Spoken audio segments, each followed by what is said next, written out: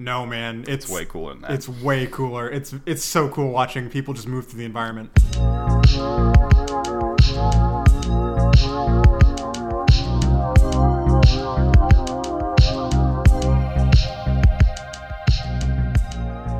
Welcome to another episode of No Crisis Yet. I am John Lynch. And I'm Ben Brown. Boy, Ben. Boy. It's been a trip. I think for the country. I think the past month has been, January. It's only been a month. I know it's felt off of desk. At this point, they should just reset the clock on 2020 and be like, okay, actually, we haven't gone to 2021. So it'll be like, Ben, you are actually 36, but since you have this voucher, you're still 36 now, even though. Yep, we get a mulligan on 2020. Really? Yes. So last episode we talked Cyberpunk, and we kind of split the episode into like the controversy around it, all the other crap like just performance issues and PlayStation pulling it off the store from the base game, the base PS4, and like. Yeah, and the game itself also. Yeah, and the idea was that this episode was going to be like more like our shooting from the hip, like, you know, as players, the way we usually talk about games, which is I did this and this was cool, and we're not really addressing the outside stuff. That did not go as planned for me.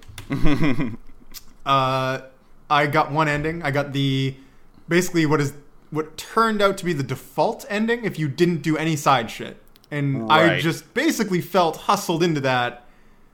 So that's like the Hanako one, right? Where you talk with her and then you do her plan essentially. Let's just mention we're gonna spoil all the endings. So if you have any interest in Cyberpunk, GTFO, we're gonna get into it. Yeah. So because that's like the one that the game gives you. It's the final mission. If you just rushed through the game and didn't do any side, that's the one you would get, and then you wouldn't have any other options. Because essentially, for me at least, since I did do every side quest, after she talked to me, Johnny and me talked on like a rooftop or somewhere, and we're like, he gave me the three options essentially, and one of them is there's a fourth option, is just kill yourself right there and you end the game early, which is very, very depressing. But basically they give you, if you've done all the stuff, you have the option to go with Johnny and Rogue, which is if you've done his side quests, I guess, and go with Hanako, which is the default one, and then go with the Alicados if you've done Panam's side stuff. Right. Basically. So I did Panam's side stuff. She was my main squeeze in the campaign. Mm-hmm. I like her. She's a great character. She is a good character in that she has flaws. She's hot-headed. She's kind of a pain in the ass, and she doesn't play well with others. Like, yeah.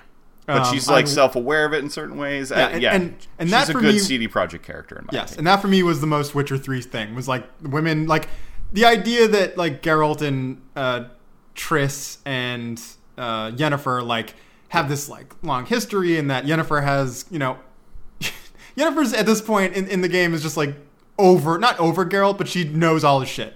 Right. And you get the sense that like. I like how old they are. Like, that's one thing they bring up maybe a little more in the show. Although I guess they do kind of bring it up in the games at points. But, you know, these guys are both over 100 years old. Yep. And they've been a part of each other's life for, like, half a century. Yes. And so I was like, all right, why when I did it the first time did I not go with Panam? And because it's the way they phrase it. They make it sound like everyone's going to die, basically. And it's just like, well, I didn't want to drag her in. So I role-played and didn't drag her into my shit. Like, I felt that was the right thing. Lo and behold, that was the wrong choice. The default ending is awful. So this is the corpo ending, basically. It leaves you with a horrible feeling of literally your soul. I'm just going to summarize it. Your soul gets stripped out. Right? Bummer. They strip out Johnny. The construct is removed. The relic is removed. But you don't feel the same. Mm-hmm. You are not 100% there. And you get, you know, I'm not sure if this is every ending. We'll get into why I haven't checked the other endings. Basically, you get voicemails from all the other characters that you... Yeah, it's like a Fallout style kind of like summary of side quest characters, essentially. Yeah, but Fallout at least tells you what happens down the road. Like, Fallout, yeah. All right, so that was 2 weeks ago, roughly. Mm-hmm. Or 3 weeks, whenever we recorded. And I was like, all right, so, you know, I've put in 120, 30, 40 hours, whatever. I'm kind of over it. I have other stuff. I got VR. I'm going to, you know, I want to play around with other stuff. This game has taken up a lot of my time. I'll come back to the endings later. Mm-hmm. So last night, I was like, all right, so I'll do one more side quest. I finished Kerry. Is that his name? Who is Johnny Silverhand's guy who has this... Kerry Eurodyne. Yeah, so Kerry Eurodyne, I finished his quest out, and he basically made peace with the dolls. And that was a great quest. And I was like, quest, yeah. That was a warm-up. I'm like, okay. So I did a few more quests, went around, like, bought a few more cars, whatever. And I was like, all right, I'm going to redo it. I'm going to do an ending. So I did the Aldecott. I was like, I got up to the rooftop, sitting with Misty, talking to Johnny, and I'm like, no, we're going to do Pan Am. Yeah. We're going to bring Pan Am in, we can do it. So you go out, you go back to the Aldecott camp, you can talk to them, and you're getting the sense that, like, holy shit, we're getting ready. Like, yeah, you have a party. Yep. It feels full Suicide Squad for Mass Effect 2. Yeah. Like, that's how it felt. You got, like, the one tank, and... Yep. And you have the Basilisk, and that's about it. And Pan Am and Saul are tentatively basically saying, yeah, all right, we'll work together, but no matter how this plays out, like, even people that you talk to around the camp are like, Pan Am, it might fuck this up. Yeah, this might be too much. This might be too much. Like, this is classic Pan Am, where it's like, she tells you how her thinking process is. She tells you how she plans things, and it's fucking hilarious. Yeah. I forget what her little acronym is for it or whatever. She has a little saying, but... right, yeah, when you're, like, looking over the party, I remember. Yeah. So you're like, whatever. And I go to talk to her, and everything breaks. No. I couldn't advance it. I couldn't talk to anyone. Nothing was advancing the quest. God, and Cyberpunk. I uninstalled the game. Yeah. And I'll watch it on YouTube. I am at my wit's end with this fucking game. I can tell you what happens in that ending. I'll just watch it. Don't tell me. I'll just watch it. But does Pan Am die? No. Do you die? No. Saul does. Basically, in the spot where Rogue dies and Johnny's ending, and where I don't know who would die when Atom Smasher, you fight him, because I assume you fight him in the other ending too. Whoever he kills is different depending on who the ending is, but he kills somebody no matter what. Fascinating. And so it's Saul in that case, and it's Rogue in the Johnny Silverhand ending. Oh, is it Takamura? Does Takamura die in the Corpo ending? Maybe if he shows up again. Honestly, dude, I've had it. Like, this is the first time I felt, not the first time I've ever felt this, but like, that took all the wind out of my sails. Oh, totally. I mean, I was honestly like, so heading into the ending, I had heard enough bad stuff about the ending being more buggy even than the rest of the game, and that I heard a lot more people running into bugs at the end of the game, and not necessarily game-breaking ones like you're describing, but ones that just like totally ruin any amount of dramatic weight or anything by like characters speaking over each other and stuff like that. And I even had some of that in the epilogue, at least. But going in, I was like, I think I should just save this until they patch it more, because I hear the endings, like, because Jeff Gerstmann specifically said on like the Bombcast, like, he got to the end and it just totally fucking broke, and he had the exact same reaction of just like, he put less time into it than you, but still the idea of like, you come to this big conclusion, like, if you're going to polish up one part of the game, it should be the beginning and the end, right? And especially of this like very polished kind of main campaign, because the main campaign missions do feel closer to like a Call of Duty or something where they're scripted and they're bigger, like action set pieces and stuff. And so like, you figure that the ending would be one of those ones they focus on, especially because they make at least three different missions to do it. Because if you go with the Aldecattos, you have a totally different approach than you do if you go with Johnny and Rogue, and I assume there's a different approach if you go with Hanako. You always end up at Mikoshi, of course, the place. You always fight Atom Smasher, but all the other stuff getting there. So like with the Aldecattos, basically you go underground and drill up. Yes, and I was looking forward to it. Man. Yeah, and whereas with Johnny and Rogue, you fly in on a fucking like an AV aerial vehicle or whatever. You fly up and just crash into the side of the building and fight your way down. You go full punk rock. Yeah, right? It's like, cool. You crash into this part of the skyscraper that's filled with a jungle, so it has a pretty cool like setting that's not really like the rest of the game. And so in the Corpo ending, you go to a board meeting. Oh, okay. You go to a board meeting, and then you're the witness to be like, hey, Noboru is a fucking asshole. Right. He killed his dad. Whatever. Yeah. Yep. And you basically, and then the board, you're in the same jungle area. Mm-hmm. But I need to get this off my chest. Like, we are living in a time now in real life where the past 3 weeks of just, corporations are fucking us. Yeah. Hedge funds and fucking, we have white supremacists and Nazis, and they may, I'm just going to say this out loud because it feels, I cannot express to you that I I never pre-order games, Ben. I don't do it. I just don't. It's bad. But with Cyberpunk, you goddamn know I did. I was like, they have so much goodwill, and in my eyes, they can do no wrong. Mm-hmm. And then, the Bloomberg article came out, and all the shit, like, it's not that I think the developers, like, hate us. No, well, and I would also say, just to join on to, like, so I read the Bloomberg article that they put up, which it read a lot like the BioWare article. Like, it's very similar problems of, like, management didn't really know where they wanted to go with it till it was too late, and there was a lot of, like, we made The Witcher work, so we'll make this work. It's the same as the, like, BioWare Magic thing they were doing there. It's just, I don't know. It definitely seemed bad, and I don't want to underplay that, but it definitely didn't. I didn't see the smoking gun that I thought I was gonna see in there. Like, it all just felt like stuff I've heard before at other studios. Yeah, no. There is no, like, Team Bondi or Team Bondi, like LA Noire. Like, look,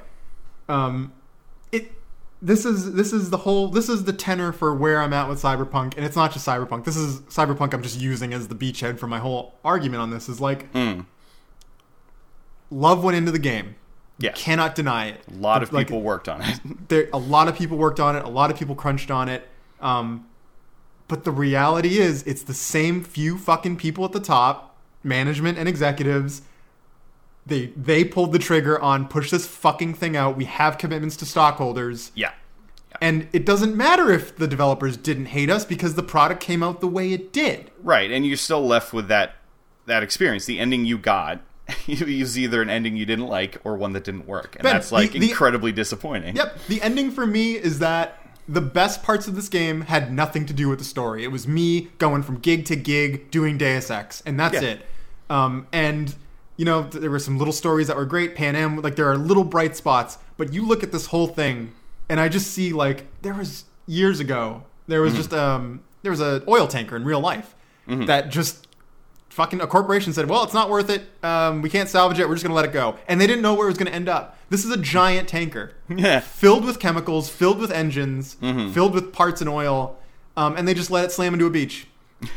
And that in my head is Cyberpunk. It is that. It is the corporation's like, fuck it. Put it out. And they didn't mean to do it. And there were good people that worked on it. Well, guess what? It doesn't matter because the end result is the same. Yeah. I mean, the package that you get at the end is still something that is compromised. I don't know. I'm not sure I'm that down on it. I think I also did, like I said, I liked the endings that I got. So I initially got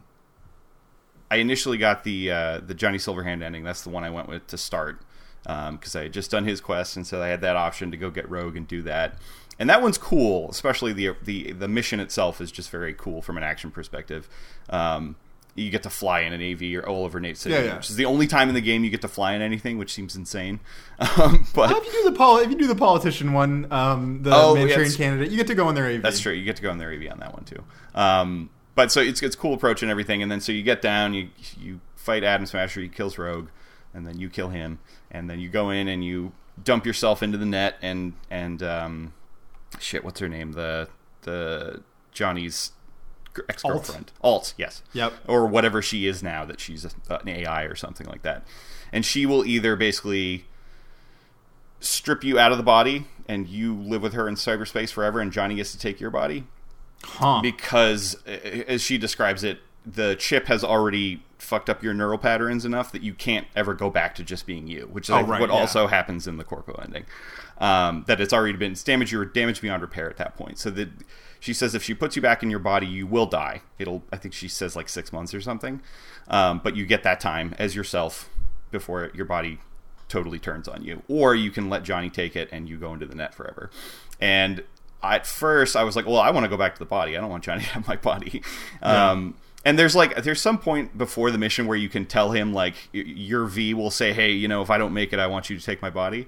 So there's this weird thing where they explain to you the endings, and then the dialogue choice they give you is weird. And it's this weird thing that this game has overall where, and I think this has to do with it being a script written in Polish, but they drop pronouns all the time. Like, it's very much, instead of, that's not my body, or whatever, it's just not your body. And so, like, the dialogue option was just very vague of, like, I don't want to and you're also inhabiting Silverhand in some versions of that ending. Yeah. So you're looking at your player character in cyberspace, like you're existing outside of them. So that makes it even more confusing. So anyways, long story short, the first ending I accidentally chose giving Johnny my body. And that ending's kind of cool. It essentially is just an epilogue where Johnny's like crashing in a hotel and he's teaching this kid down the hall who knows how to play guitar. Of course, you're using V's body, so he doesn't know it's Johnny. But yeah, right. But you know how to use your hands like Johnny did and whatever. And this kid has like a really abusive dad, and he's really shitty, but he likes playing music, so you're helping him. And then you go. He's like your driver. Or you hire him as your driver, and you have him drive you to leave Night City, essentially. And on the way out, you can buy him a guitar, so you get to go to like this record store that I never knew was in the game, which is really cool. And it was just a neat kind of ending. I didn't like it because V was dead, and I was walking around in her body, but it was all right. And so basically, you get on a bus and you leave Night City, and that's the end of that one. I'm like, okay, well, what about the one where I get my body back from that ending? And so I did that one, and basically I got my body back, and I was back in Carrie's mansion with with Judy, who is my love interest. And I'm just like, apparently have decided I want to be the biggest fixer in Night City, and I'm going to leave my relationship to go rob that space casino you hear about a bunch. And so that ending is essentially you're like going on one last job, and you have to go around to a couple people and tie up loose ends, and Judy's pretty mad at you, as she should be. And so you just get on a shuttle and leave Earth, and then you like have this short little moment on the space station where you get ready to spacewalk to go rob the space casino, and that's where it ends, is basically you floating towards the casino in a spacesuit. That was kind of cool that it sends you to space at least, but I didn't like how that left everybody, and especially during the credits, the call from Judy was fucking heartbreaking, because instead of her thinking you're dead, which is in the other one, which is pretty depressing, she just knows you fucking left her behind. So yeah, of course. It's pretty depressing. And so I'm like, well, those both suck. I just want one where I end up with her and we both leave Night City because this place is a dump. and so that's the Aldecados ending, essentially. I won't summarize everything about it, but basically after you get done succeeding and getting your body back, you meet up with Pan Am, and your guys are going to go drive across the border with the rest of the Aldecados, because you just broke into Arasaka, so you got to leave the country, essentially. Right, yeah.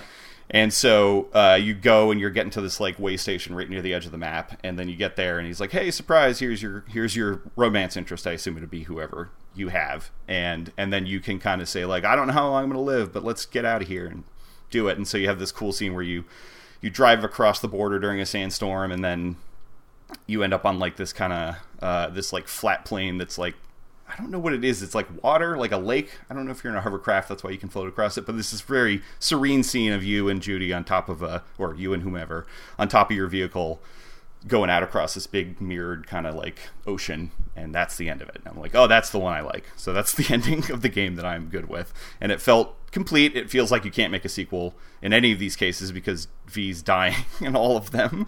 Yeah. Which is a weird choice, considering, The Witcher had a bad ending for sure. The Witcher had the one where you could have Ciri end up getting killed, and then you just kind of become a depressed Witcher for the rest of your life, and it's pretty sad. But the other two good endings, which I think are the ones most people got, are pretty definitively like, yep, Geralt's still around, Ciri's still around, everyone's still here, we can do what we want. Whereas this one really closes it, which is interesting. Yeah, I don't know how they do DLC in that framework, especially because if they do it within the framework of the game, you have that relic in your head, because once you beat the game and get to the end of the credits, it just sent you back to before.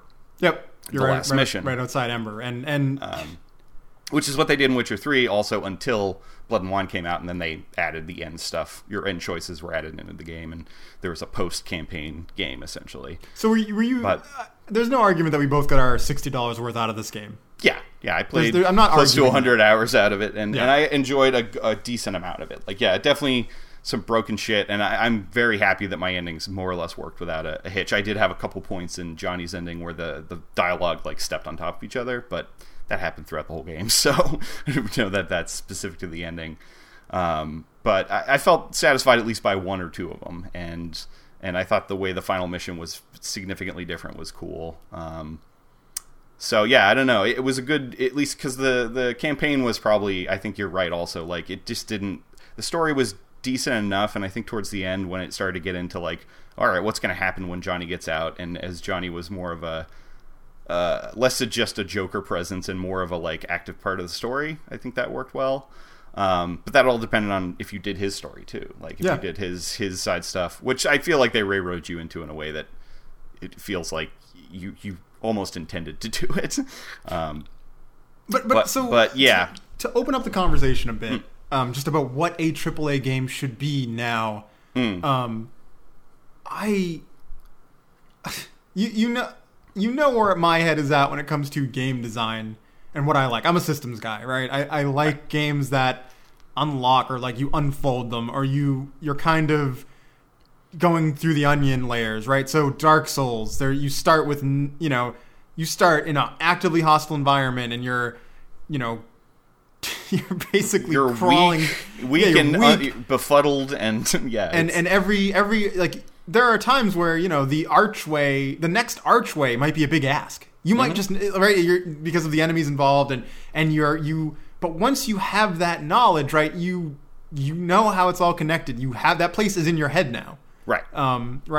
The Witness, same thing, right? You're moving through this land and it's just like, what the fuck is going on? Is there even a story here? And Witness is purposely, there is no real story. Right. And I would say the opposite thing that AAA games do is they try to pull you through all that content. Yep. Through either missions that take place near those things but they always do something the roadmap is marked for you much more than in those games you mentioned. But I just don't see, so in my head, the essay I want to write is like, abstraction and fidelity, right? So the apartment, and I think I told this, maybe I talked about this in the last podcast, I can't remember, but like V's apartment is beautiful, right? It's fleshed out and the environment is great, but you goddamn know there's locked doors and so you have all these detailed cars and stuff, you can't do anything with them. Like it's all there for show. It's just literally window dressing. And let's be clear, this was not an immersive, like this is not a simulation. Like they never claimed that.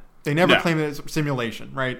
But they did claim it was an RPG, and I think it does work in the pen and paper sense. And it does work in that sense in some cases. But I think just because of the way, a lot of systems in that game essentially feel half finished, or they just kind of started an idea and didn't get to finish it. It's like I don't want to call it a failure because I enjoyed playing it, but like if I'm actually objectively looking at it as a piece of RPG design, like it's fucking broken. Like it's completely broken. But it's fundamentally broken. Like even just the combat and stuff. If you choose a direction for your character, so for me, I was like, I'll do blades, and blades are fine. But the reality is melee is busted because it is the mechanical thing of you have to walk up to the person. Okay, so you respec. You go full into pistol and cool, and so your my criticals with a pistol were breaking the like. Yeah, I got criticals that were like 40, 50,000 on headshots.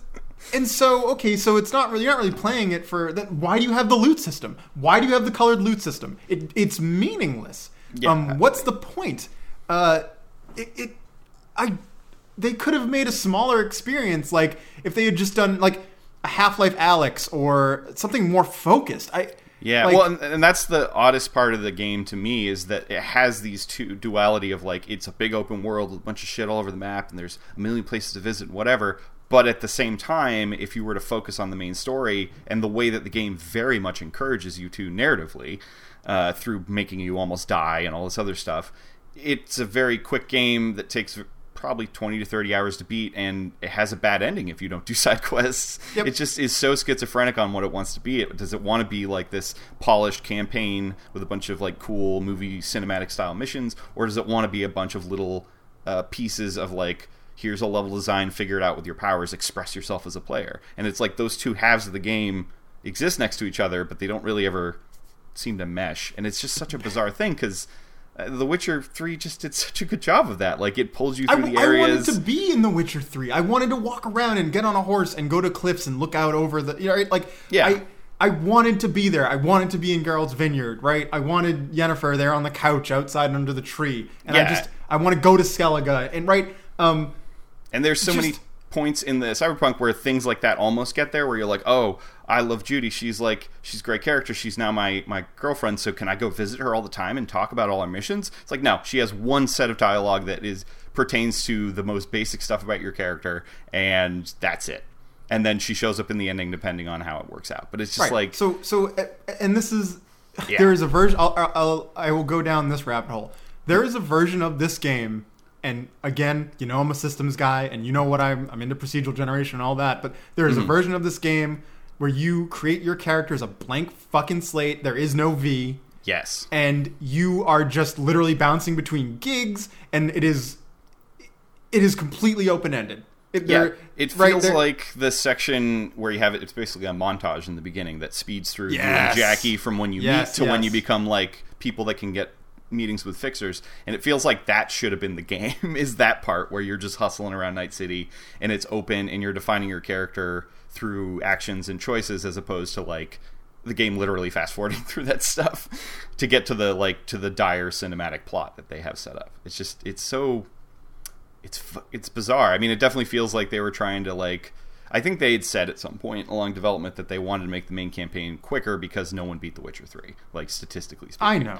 Which is sure. I'm not against that. I'm not against that at all. Yeah, and I think, Rockstar has said the same thing, but they've also, they've said that since GTA 4, but they never stopped making long single-player games. So I don't know. Right. I think they are probably better off sticking to their guns and doing what they do best in creating this bigger thing than trying to make this game popular for everybody, which is seemingly also what they tried to do. Is they tried to make it a shooter that appeals to people who like that kind of game. They tried to make it, edgy and cool in GTA, for that people, but that barely works. And they also tried to keep Witcher stuff in it, but that stuff feels diluted. So it's just, it's so you have these people crunching on these art resources, right? The models are brilliant, and they just everything. Jackie, you can look at his coat, and the facial animation is quite good too. Yes, which it's not Last of Us level, but it's for that kind of game, and especially compared to Fallout or something, it's quite good. Right, but to what end? To what end? If you're gonna do a Witcher 2 style, Witcher 2, there is open areas, right? Right. But ultimately, you got railroaded in big set pieces. Yeah, they were like maps, essentially, as opposed to a big open world. And would that have been the better route? I don't know. Maybe. To have a truly open world, you have an open world game where as soon as you try to treat it like an open world, it breaks down. Yes. Immediately. It just immediately breaks down. People can't get out of their cars. Cars are slamming into barricades. The cops, literally barely work. Yep. To the point it's crazy they even included them as a system in the game. What is the fucking point? You like I said, it is the same thing of you have all this fucking processing power available, and you have all this memory, and what'd you do with it? You slap together this fucked up, it's the schizophrenic. I don't know. Is this the future? I hope Shadow of Mordor. Here's an example. Shadow of Mordor. The consistent that procedurally generated rivals. Yeah, right. The Nemesis system. The Nemesis system. Holy shit! That was heralded as a big innovation. Great. So we're actually using the hardware for other shit besides we can bump map your teeth. Do you know what I mean? Yeah. And that's a good example of that was a thing back when it came out. That was because the jump from PS3, Xbox 360 to PS4. Xbox One, whatever, was pretty negligible on visuals. It looked a little better and stuff. Sure. But you saw stuff like No Man's Sky or that where they used the processing power they didn't have before to do stuff in the background almost. And the Nemesis system is that's one of the ones that I just keep, I think I watched, was it Game Maker's Toolkit did a video this week about it. Yes. And they mentioned that they actually trademarked that system, which is something I didn't know. Interesting. So it can only really be used in that namesake, and it's concepts defined in the patent and shit, which is weird that you can copyright that stuff, but yeah, even Microsoft Flight Simulator. Yeah. I have, we're not going to get into VR yet, but that game of okay, I don't want to say it's just a flight simulator. It is. The planes are beautiful. The graphics are amazing. But it knows it knows what it is. Yep. And it leveraged the tech to say, "Hey, fly over your house. Fuck it. Yeah. Find your house and fly over it." It's the first thing I did. Yep. And a lot of people, right? Yeah. And to me, that's oh my god. In my head, it goes, there is nothing stopping them from making the next Forza drive anywhere you want. Yeah. As long as they can, obviously there's fidelity problems and stuff, but we're not far from that. Right. We're not far from just take the Forza physics engine and the map, just make it so that it is photogrammetry, you can drive past your house. It won't, obviously, it will not be 1-to-1, and they'll have to place buildings, but they have that. That's what Black Shark AI does, right? Yeah, they have made a playable version of Earth, which in and of itself is insane. Right. That is the thing. And like this, I don't know what I was expecting. This is the Westworld thing of like, oh shit, it's breaking down. Yeah. It's breaking down, and it, like, it's that thing of like, it looks beautiful until you put your finger on it, and your finger just goes right through. Right. And you're like, oh... there was a point where I was I was on a motorcycle driving through downtown. I was on a major highway, so clearly a high traffic spot, and I saw a building, and I was like, oh, I missed my off ramp. I'll just hop off my bike and I'll jump down onto the roof. Jumped off the roof, fell right through the fucking building. Just like that, and I was there just ain't like, no collision on that roof. I'm fucking good. I'm all set. Thanks. And it sucks because they give you a bunch of abilities that let you go on rooftops. So you're kind of given the impression early on that yes, you can climb all over these things, and then yes, but then you find there's no textures up here, and there's no collision, and like it's not that I'm saying they should have modeled everything. No, I'm not saying that. It's that they got to pick their fucking fights. Like pick your battles. And that's I think the grand unifying thing about this game is independent of how much I like or dislike it, is that it really just feels like a billion different directions at once. And it's if you read the stories of production, like that makes sense. Is essentially they were prototyping for a long time, and then they got done with The Witcher 3 and they started really working on it in earnest, and then it sounds like the people at top who play the quests and go, oh, this doesn't feel right, this doesn't blah, blah, blah, like that stuff was all gummed up, and then so they just ended up with a timetable that was completely unrealistic. And as I think I said last week, this game just feels like constantly someone poked their head in the room when like, yeah, we can't finish that, just tie it off, like maybe we'll come back to it. But but then you end up with this end product that just doesn't gel in any way, and it doesn't have a specific focus, because it's like it's not quite an open world RPG, because the story stuff intrudes a lot on that, and then the story stuff doesn't quite work because it sends you out into the open world, and but then also has you ignore most of it if you go that way. And it's I think as a game world or whatever, I think Night City is pretty cool. Like I got really used to it and got really kind of got used to where every district was and what was different about them and stuff like that. But it was never as well thought out as kind of The Witcher was, and how it pulls you around, because The Witcher is an open world game. It's meant to pull you around a big map.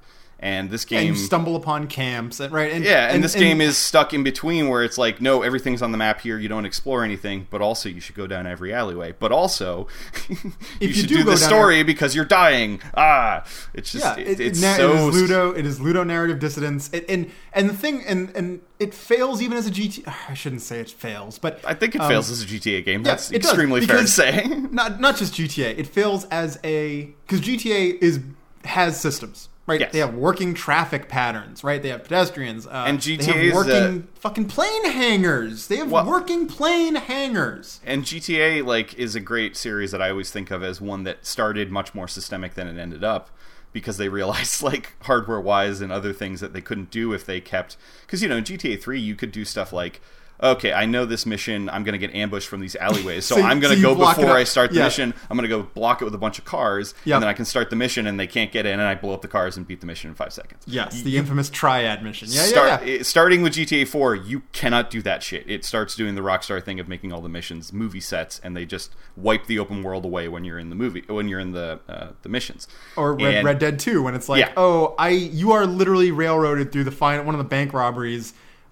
You cannot blow up the wall by throwing dynamite at it. You have to pick up the dynamite. Their dynamite. Yeah. Yep, and it's just like... Yeah, and so you can see that tension in Red Dead 2 that we're kind of talking about with Cyberpunk, where it's like, do you want to be a story game or do you want to be an open world game? You kind of have to pick your lane. But because RDR2 works so much better, I think it kind of...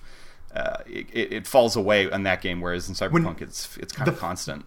The thing with Red Dead 2 is that it really is like looking at a little Western cowboy diorama, where this house is going to get built over the course of the game, and these people have schedules, and there are systems, right?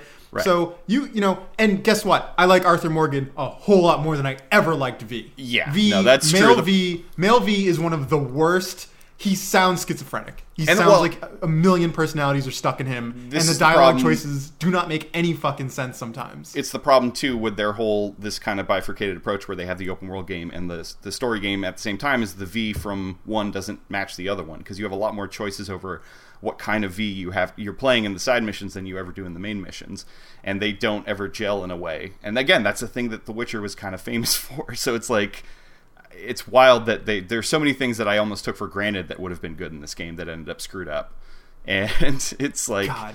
Yeah, it's a bummer. I mean, I would love to have seen what their finished version of this game was, but there is a part of me that thinks that, you know, even if they had another year, they would have been able to polish it up. But I think where they ended up with this kind of hodgepodge of RPG, open world, story game, whatever, that it still would have been hobbled in the way that it is now. But this is not and so going back to the systems-based game, look, No Man's Sky, if No Man's Sky leaves a bad taste in your mouth, which it did for a lot of people, guess what, Ben? There's a fucking quadrillion planets. So if you don't like it for a year and you go away and you come back and then you go to a whole new planet with the new systems and it feels tighter and the vehicles are better and you can start a whole new base, there's reason to come back.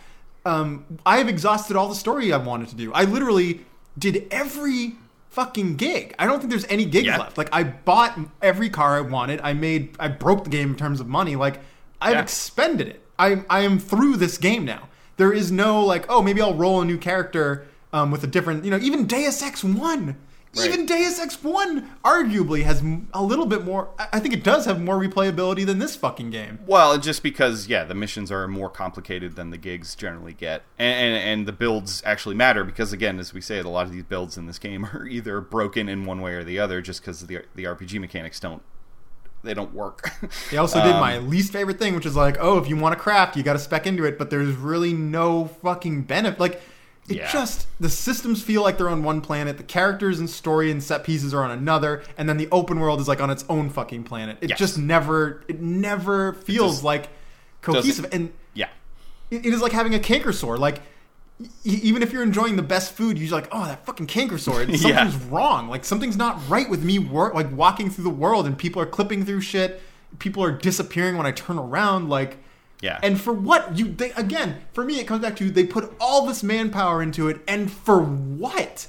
Like for a mediocre GTA knockoff. An unfocused game. An unfocused product at the end of it. But like, even, again, to bring back systems-based, like Space Station 13 fucking looks like a late 90s, early 2000s Flash game. Yeah. But guess what? Someone can put you on an operating table, remove your lungs, replace them with mechanical lungs, augment your eyes... Yeah. You can tear up panels off the walls and get to the wiring. You can fucking fire up a warp engine. And it's all simulated and abstracted, right? But the reality is, it's still interesting that you can, pressurize a room with gas or, jettison people out. And, where's the tech, right? Where is any of that effort for this? It is literally it's a lot more. Yeah, it's a lot more put into production quality, which is visuals and voice acting and writing and stuff like that. And I do think the game would have been better had they focused more on doing something with the RPG part, because that feels like the part that they picked as one of the things they were doing. And it makes sense they did make an RPG with The Witcher, more or less. But yeah, it's just, I don't know. I mean, I will say, at least for CD Projekt, their history is, generally speaking, being the prettiest looking game they can possibly release at any given time since The Witcher 2. I mean, that's kind of been one of their hallmarks. Sure. Their games look really, really good. So I don't think they would ever do a stripped down game in that way. No, I'm just saying, like I said, it's picking your battles, right? So they can still have it look great. It's not... Well, and I think they could have done a game that looks this good and been better if they had just focused on something. If they had just focused on the open world thing or this cinematic story game they wanted to make. But instead they just decided to make every game halfway and then kind of put it all together. And it's I mean, and I definitely think the problem with the AAA thing too is you can't also lock people out of content. That's a big no-no. That's a thing that bleeds over into Watch Dogs Legion also, where it's just this Play Anywhere system is innovative and interesting, but it's totally cut off at the knees because everybody can do everything. Like, there's no reason to use other characters. Like, they're just slightly better or slightly worse at it. And so every mission has spider bots there. Every mission has vents there. And there's no point. And you never pay you never pay consequences for picking one character over another. And there's no consequences for no friction, right? No. Yeah. And that's indicative of like kind of all AAA development. And it's you know, it is interesting to me when I see a game like Last of Us 2, which is very like, no, you have to play it this way. Like, it is a stealth game, you have to play it this way. But at the same time, there's enough accessibility stuff in there that you can kind of tweak it to be a shooter if you want to be. But it's still a game that, like, that's a game that has a defined point of like, this is how you're going to play it, and it's not a like, oh, everybody can play every way and everybody can see all the content. And that's I think that's a big part of AAA that doesn't mesh well with, especially systemic games, because systemic games are all about, you know, you've played through it once and you saw 20% of it because there are all these other things you could have done. I mean, Spelunky is, for me, the holy grail. Spelunky and Spelunky 2 are the holy grails of, you can put hour after hour into it, and even when you beat the game, even if you saw everything, you still have that. And this is Dark Souls as well. It's still a thing of like, fuck it, I just want to go back in. Maybe I can do a naked run. What if I use those bad fist weapons in the game? Like, fuck it. Like, and you there's no detriment to doing it over and over again because you're only building up that muscle memory, and you're only going to like have more appreciation for how the systems work together or don't work together, or you know, a certain way of playing as others.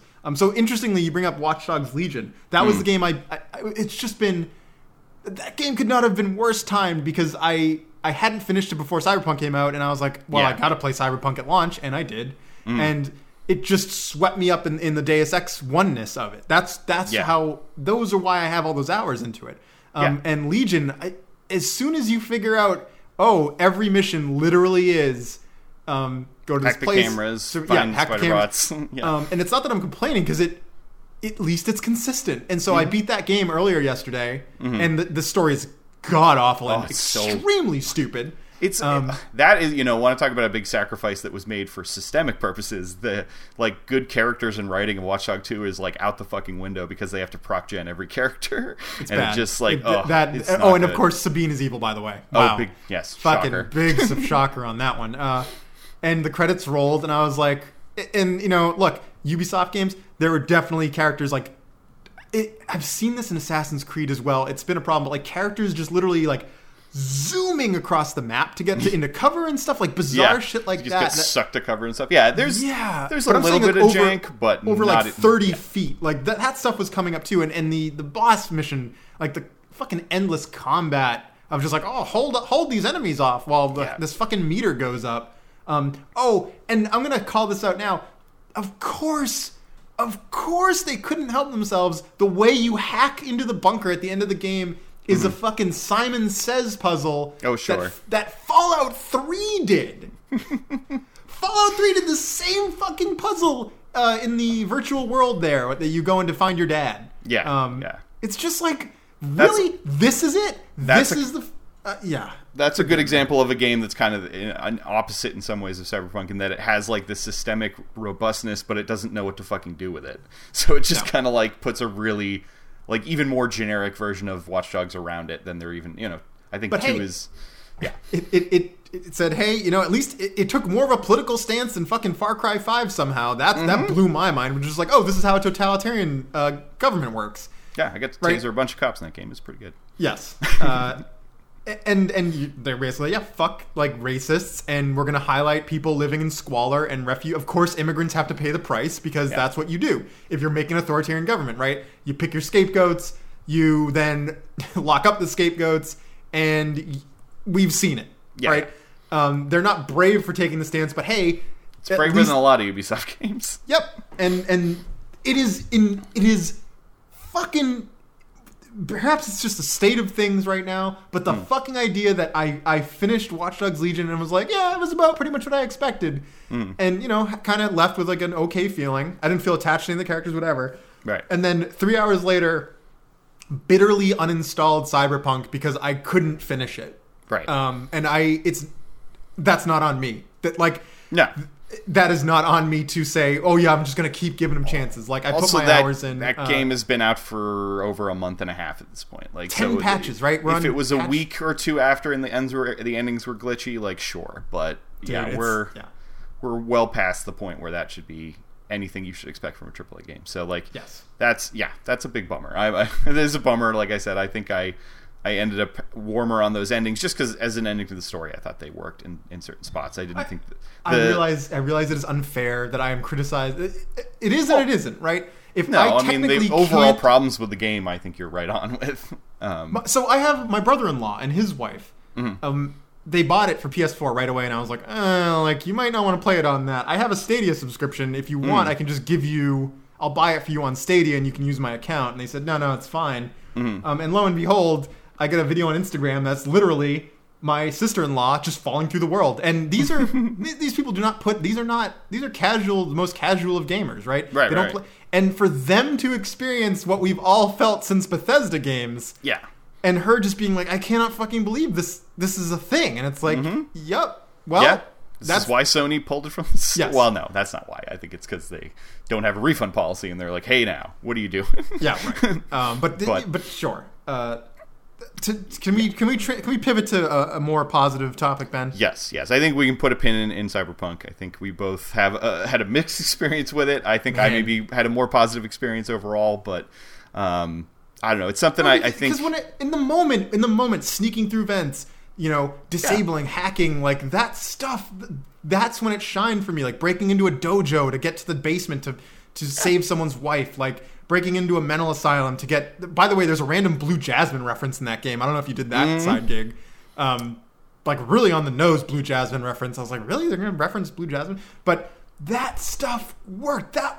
That for me was what kept me There going. is stuff buried in that giant pile that we've kind of alluded to many times, much like the giant landfill outside of Night City. Yes, and that's the thing, when you stand out there and you just look at it and you're like, fuck, this is an achievement in some ways. Yeah, but I can't stand playing it in other ways. Right, it's such a weird experience of a game, honestly. But yeah. So speaking of endless fields of trash, Ben. Yes. No. Like I said, so about a month ago, I purchased an Oculus Rift S. Yeah.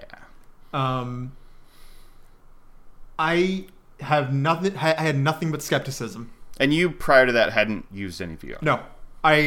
So to get ready for it, and I was a big Google Cardboard guy. I thought that was fascinating. Google Cardboard, for those who don't know, you print out a template from Google with a little magnet. That's right. You wrap it around a phone. Yep. You put your phone into it, and it basically splits your screen into a stereoscopic image. You put it on your head, and you can look into these 3D scenes. So to prepare for it, before I ordered it, and I was like, I got to make sure I'm not like going to get sick. You know what I mean? Oh, yeah. There is a Quake VR app you can get on Android, and if you have your Quake data files, like your Quake equivalent of WADs, you put it in, you put it on your phone, and if you have a Bluetooth-enabled controller, you can put it into like a third-party VR headset, just your phone, and you can play the first episode of Quake 1 in VR. Cool. And I definitely got a little motion sick at first, but that game's fast as hell, man. Yeah, it's an ask. But overall, I got this. I had it. Bear in mind, the screen is only 60 hertz, so you're gonna have that kind of disconnect. Oh yeah. But it worked, and I got the depth, and I was like, and I played it for like 10, 20 minutes. I didn't get really sick. I never got vertigo. And I was like, okay, this might bode well. You put on that fucking headset, and you are in a 3D scene, and when you realize you can put your arm out, pick something up, and throw it. See it in front of your face. Yep. And it works. It's amazing. I mean, I think I want to say I did talk about, like, the first time I experienced PSVR at my sister's house, like, a billion years ago. I want to say I talked about that on the podcast. But it is such a hard thing to talk to people about if they haven't done it, because the stuff about it that is so unique and amazing is like scale and like the way it feels and the way it tricks you into thinking you're in the place more often than you'd think you would be able to. And it's like when like little gestures like tossing an object between two hands or just turning around to look over your shoulder in a racing game as opposed to pressing a button, like when that stuff, like that second nature stuff kicks in, like it's magic. Like it's amazing. It when you have good headphones on, right? You put the headphones on, you're in it, and you have the headset is adjusted correctly for your face, and you kind of, and let's not, look, the resolution isn't great, it's not mind blowing, but that's not the point. Like you said, the point is the scale. So there are a few anecdotes, but one is, Microsoft Flight Simulator really fucking took me. That's the one I have not seen yet, and that seems like it would be fucking amazing. It's heartbreaking because the performance is just not there. Even on a 3080, on the 2D version was hard enough. So so even with a 3080, I've seen people struggling to get even above 30 frames per second. And the only reason that doesn't make you motion sick is because the head tracking is not locked to 30 frames per second. So if I can explain, like, you can move your head around and look around, and that doesn't feel laggy, but the actual simulation, like, the controls and like moving, it just feels slow and weird. That said, X-Plane, which is kind of like the almost ran, it's been that's where a lot of Microsoft Flight Simulator people went to. Right, and that one does use map data, but it doesn't use the like advanced. It looks terrible. You're not playing it for the terrain. Let's just be real. It has nothing on Microsoft Flight Simulator, but you go in that cockpit, dude, and the way the planes are modeled, this is what Microsoft Flight Simulator does not have, is that you are using your hands in a cockpit. You can reach over and flip switches and flip dials with your fucking hands. That's good shit. Flight Simulator, you have to use like a yoke or a controller. Right, yeah, or use the mouse or something. But I was in a Cirrus jet. It's a tiny little jet. I think it's the smallest, like, quote unquote civilian jet you can get. And I knew where everything was. And so I'm in it, and I'm like, oh my God, this is the flaps. So I reached down and did my flaps. I did my pre-flight checklist. Like, I'm like, oh my, and I can, and the sense, like, the performance is off the charts compared to Microsoft Flight Simulator. And I'm like, oh my God, like, I'm flying this fucking thing. And like everything I learned from Flight Simulator with the I primarily fly in a controller. All that shit goes out the window, and you say, no, I'm holding the fucking joystick in my left hand, and I'm manipulating the throttle in my right. I'm looking around for switches. I can look at the glass cockpit, and you have to turn the dials. So you reach over, pull the trigger on it, and turn the dial to get your altitude and stuff. It's everything I wanted. $300 for that fucking headset, so I could get into a plane that I know how to fly and fucking feel like I'm flying it out of our local airport. Yeah, unbelievable. The other experience was, I think I texted you right when it happened, was Dirt Rally 2.0. Yeah, fucking flying down, and like when you do a hill climb event and it's flat 2D, you get none of the sense of like, holy shit, I'm on a 45 degree incline. Yeah. But when you're in the cockpit and you hear like rocks bouncing off the fucking undercarriage and like the wheels shimmying, and like you're looking up, you're looking out, you're looking where you want to go, not where you're not locked to just looking forward where the car is pointing. Yeah. And I think I said to you, like, I could tell when I was on an incline, so I knew to give it more gas. Yeah. And that's a crazy feeling. And that's like that is a good example of one of those things. It's just like it replaces what would have been a readout or a meter or a line on the road or any number of things that they would have had to put in to abstract the sensation. And what VR does is takes away that abstraction, and that you can just, the sensation feeds like the information you need to accelerate, to brake, to do whatever. And like, just little things like being able to look into a curve before you take it is like something you do in your car every day. But you can't do it in video games because you would need another stick to look around, and it's too much to manage on a controller. It's too many abstracted actions on a controller. Whereas if it's just your head and hands, how you use them in real life, like it's just this, the shortcut to immersion for that thing is like, so once they got it's this weird combination like of motion controls and other stuff that they finally got to the point that it just feels the immersion, like you just go from 0 to 100 compared to what a normal game is. It's because fascinating. As soon as it's hard to explain. So my sister is getting the Oculus Quest 2. That's a standalone one. That's the one that doesn't have cords, right? Correct. And it's lower performance, but you can hook it in, but so you can stream to it as well. And you can sideload stuff. So I'm probably going to help her with that to get like the interesting stuff. I think it works with Steam VR, and there's a lot of interesting stuff in there.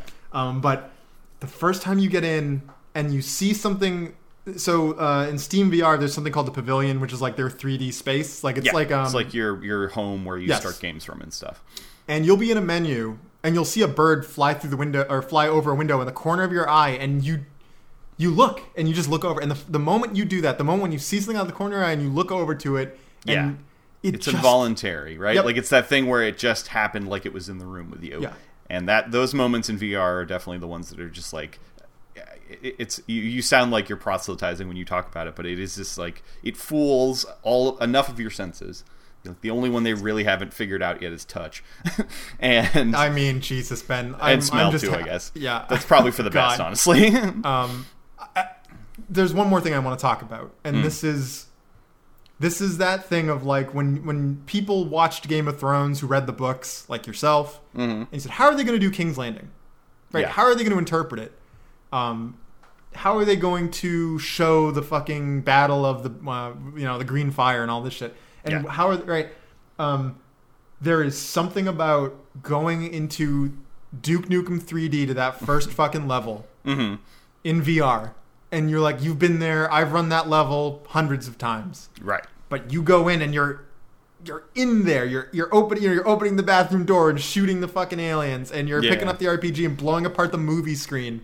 It is mind blowing. It's like visiting something that you know in your head. You know exactly how it's laid out, right? For me, it is levels 1, 2, and 3 of Duke Nukem 3D. I know the creepy porno shop, right? The peep shows, the booths. You get to go and see it in there. I can't explain it. Well, it is like in some way like a virtual tourism thing of like it's a place you've seen on screen and you actually get to walk around in it, and like.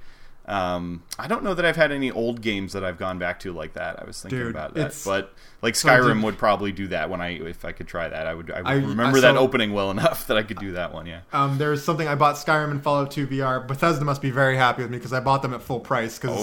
I figured, sure, I'm going to support them bringing full games in. Todd Howard gets a new pool. Yep, sure. His eighth pool. Todd Howard gets his 8th pool. That's right. And he's going to fill it with cheese wheels. Beautiful.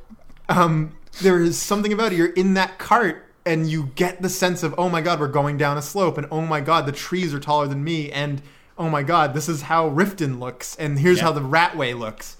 This is how tall this tavern is, like actually, and it doesn't just have this abstraction of scale from the flat screen. Like, I flinched when I knew the dragon's head was going to push through in the intro and breathe fire, but I still flinched.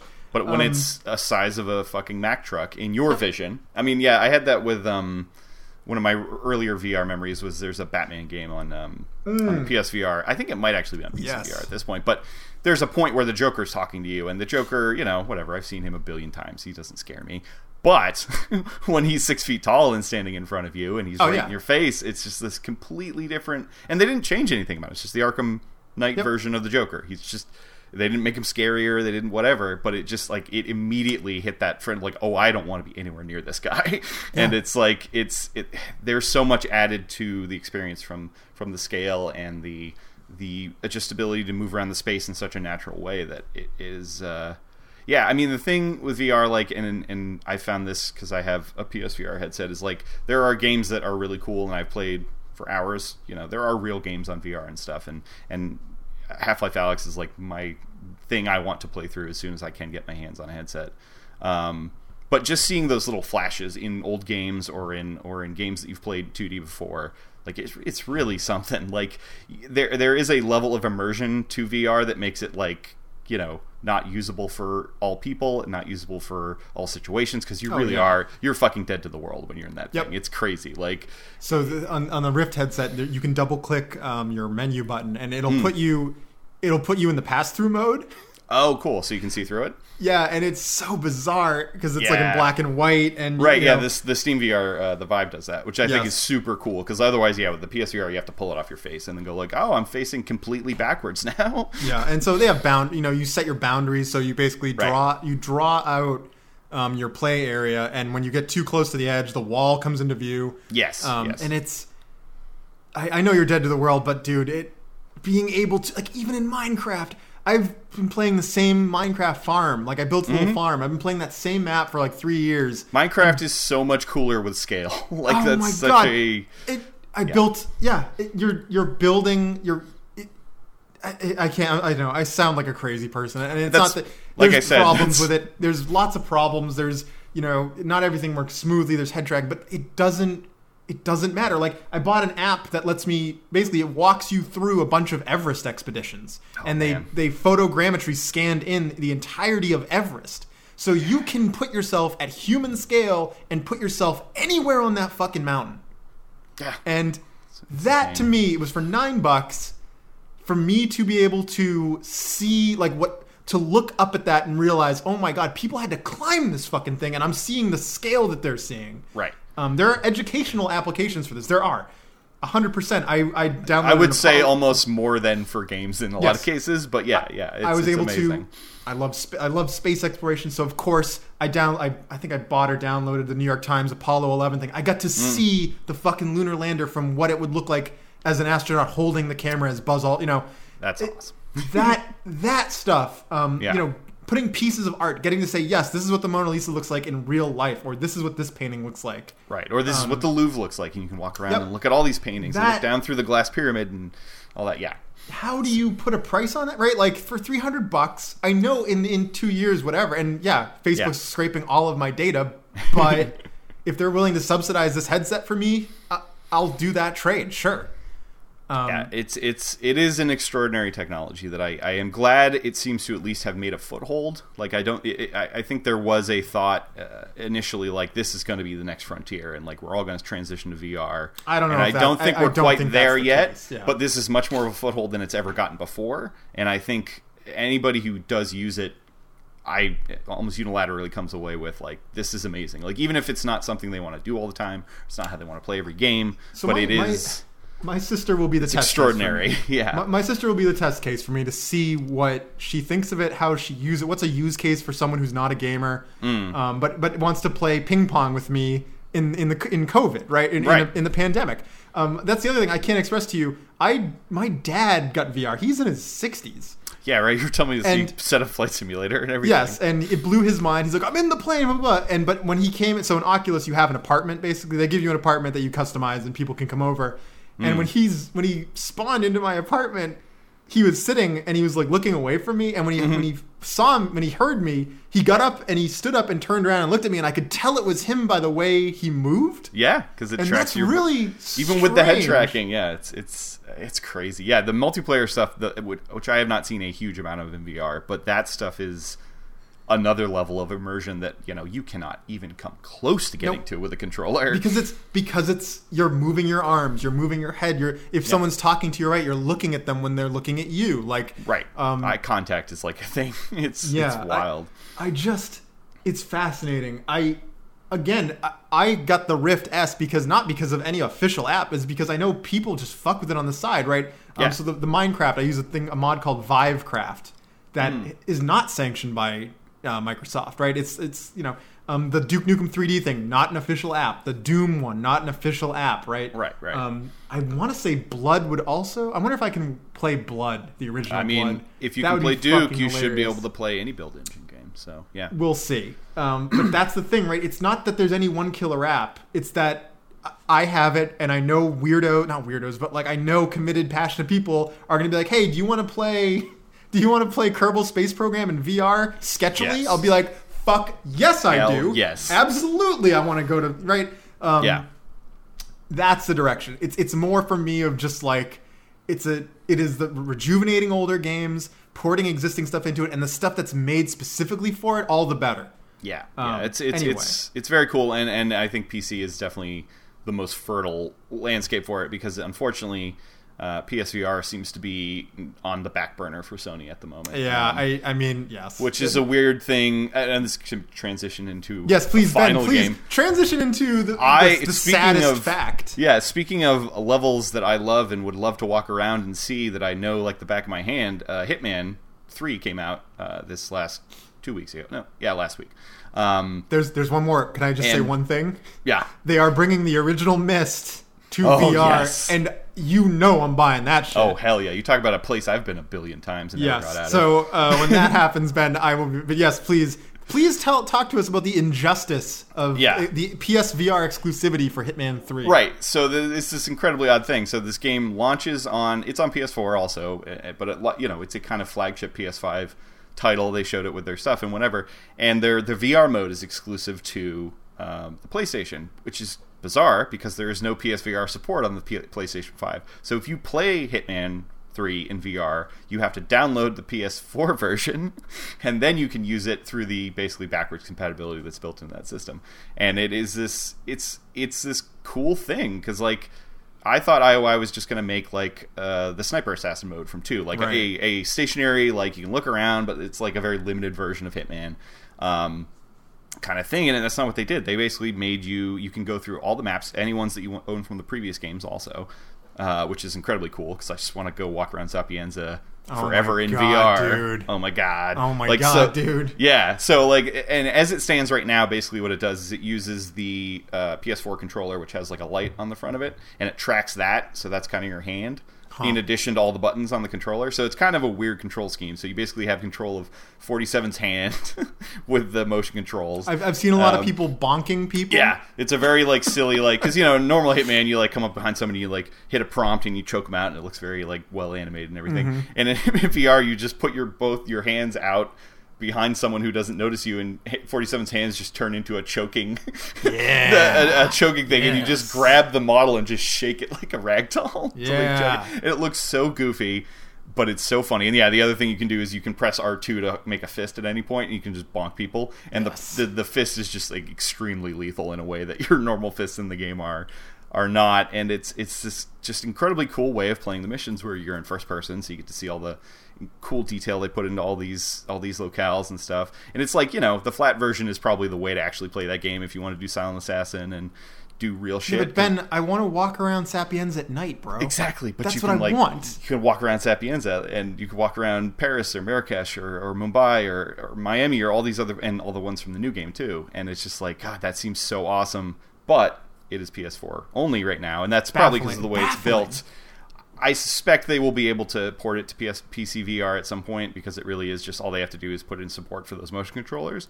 And theoretically, they could make it even more complicated if they want to, because the motion controllers, you could grab stuff. And I wonder what the spreadsheet. I wonder what the spreadsheet calculation is for IOI to be like. Yes, please put development resources into supporting the Index, like PC VR, please. And like, even if they left it neutered, so you still were only using the one hand as the PS controller, I could live with that. I could still live with it. I just want to be able to go around those levels in PC. And the other thing is, since it's PSVR, like the fidelity is, and the crowd sizes and pop in is like way out of whack because they had to lower it to make it run, because it's the whole levels. So like, you can notice it with crowds and stuff, especially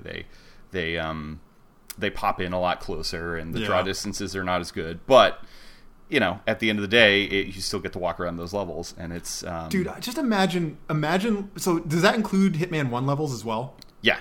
Oh, fuck. Hitman 1, 2, and 3. So it's... Dude, imagine climbing the tower in Sapienza with a fucking sniper rifle. Mm-hmm. Right? Yeah, and I mean, yeah. The new one, you start... The first mission is on this, like, Burj Khalifa, like... Dubai map where you're like on the side of a skyscraper, Mission Impossible style, where you start, and I'm just like, oh man, that'd be so wild in VR. So like, I am bummed that is not a PC thing. Not that I have, my card is not quite up to PC VR standards yet, so I need to get through that whole mess of buying a new video card first. Hey, can we do shout out to all the fucking scalpers that fucking eat shit assholes? Yeah, fuck you. Well, also, because of them, I couldn't also get a PS5 if I wanted one to play it on that version. No, Ben, are you willing to pay 250% markup on eBay reseller? Shocking. No? Then fuck you. These people are cancer. Yeah, like 100%.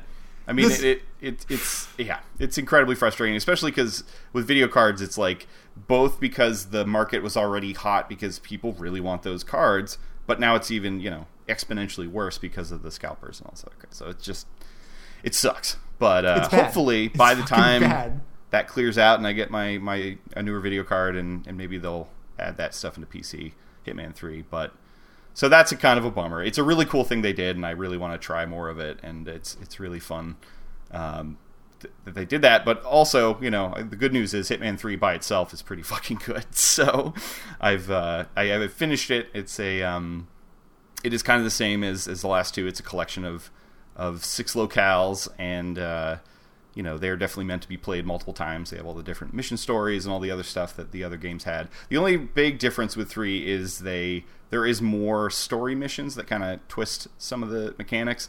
There's a mission in a nightclub that basically, instead of you're like being hunted by agents, so you have to like suss them out of the crowd. So it's not like a normal mission where you have your targets before you start. It's more like you go in, and in the field you kind of figure out what to do. Right. And that one's really cool. And then there's one in a winery in where is it? It's Mendoza is the name of the place, but I can't remember. It's somewhere in South America, and that's just like an all-timer map. It's just like so good, and it's like that's a classic Hitman map where it's just this big sprawling estate with a winery. Hitman Blood Money had that fucking vineyard. There is a history of really good vineyards. So that's the weird thing I kind of started to notice. They are hitting a lot of the things they did in the older games, like the nightclub stuff was from Hitman Contracts, and so it feels like they went back to some. And the Dartmoor, the kind of Agatha Christie mansion, is in Contracts also. So it's like they went back to some older ideas and did them up in this new version, and they're so good. They're such great levels. They're so big and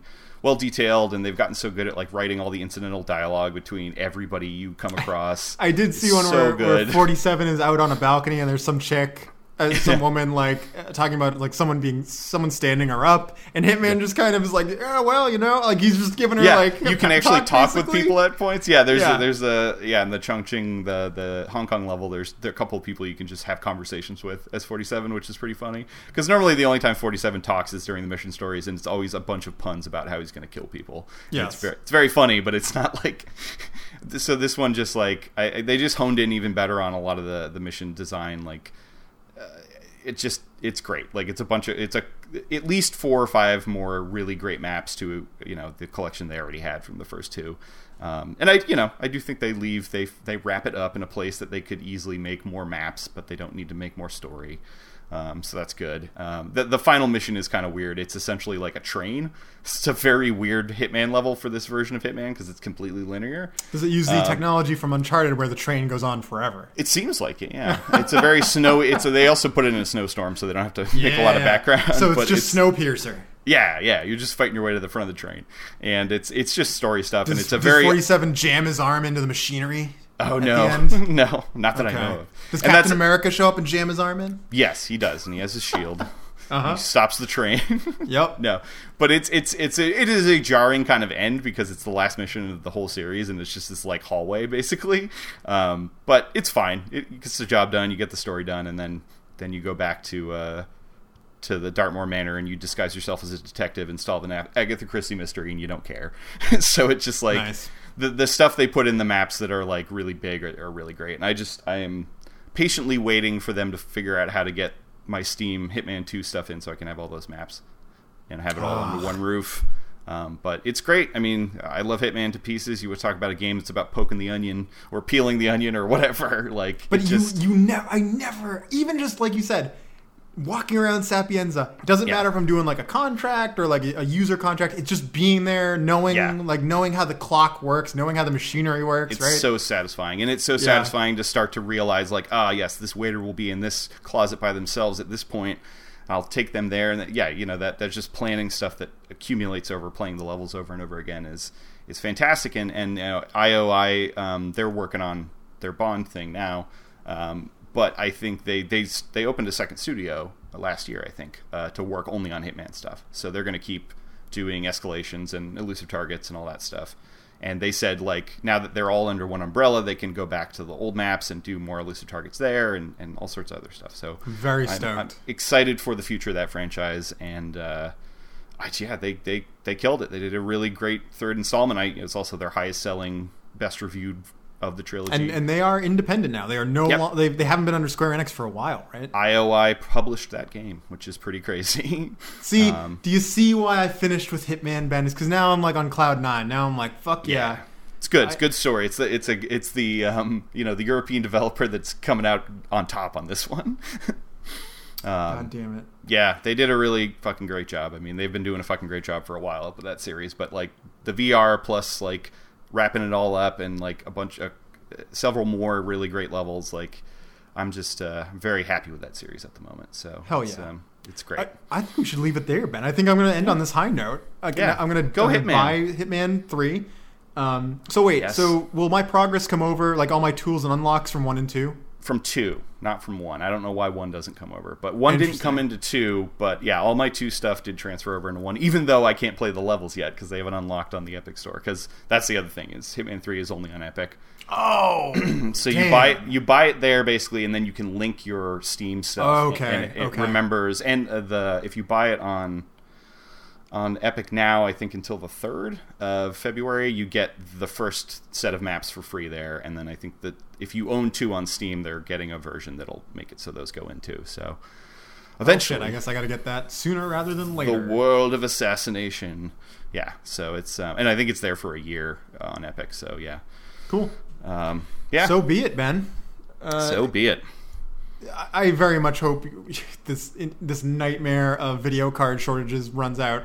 Because you and me in VR, I want to be your Duke Nukem 3D. I want to be your fucking dude in the rally cars, like hard dude. Right, 30 degrees.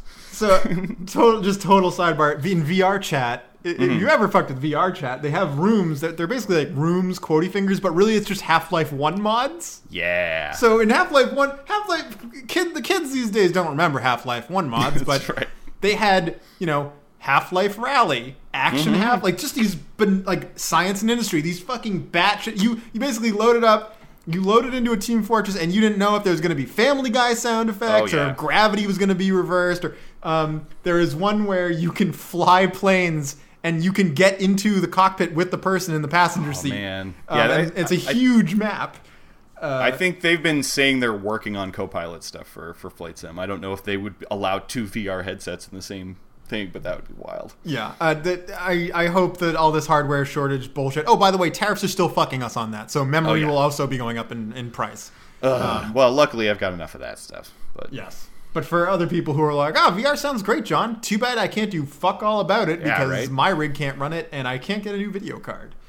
God damn it, son. But still, I think Hitman 3 will tide me over. Until we all have VR and we can transcend our meat and become cyber's presence. I'm just gonna go live in that rave in Berlin for the rest of my life. Why wouldn't you?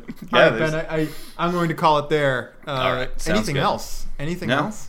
I think that's it. I was trying to think if there's any games coming out soon that I want, but I can't think of anything. So, goddamn son. All right, take us up. Such it is. All right, we are out.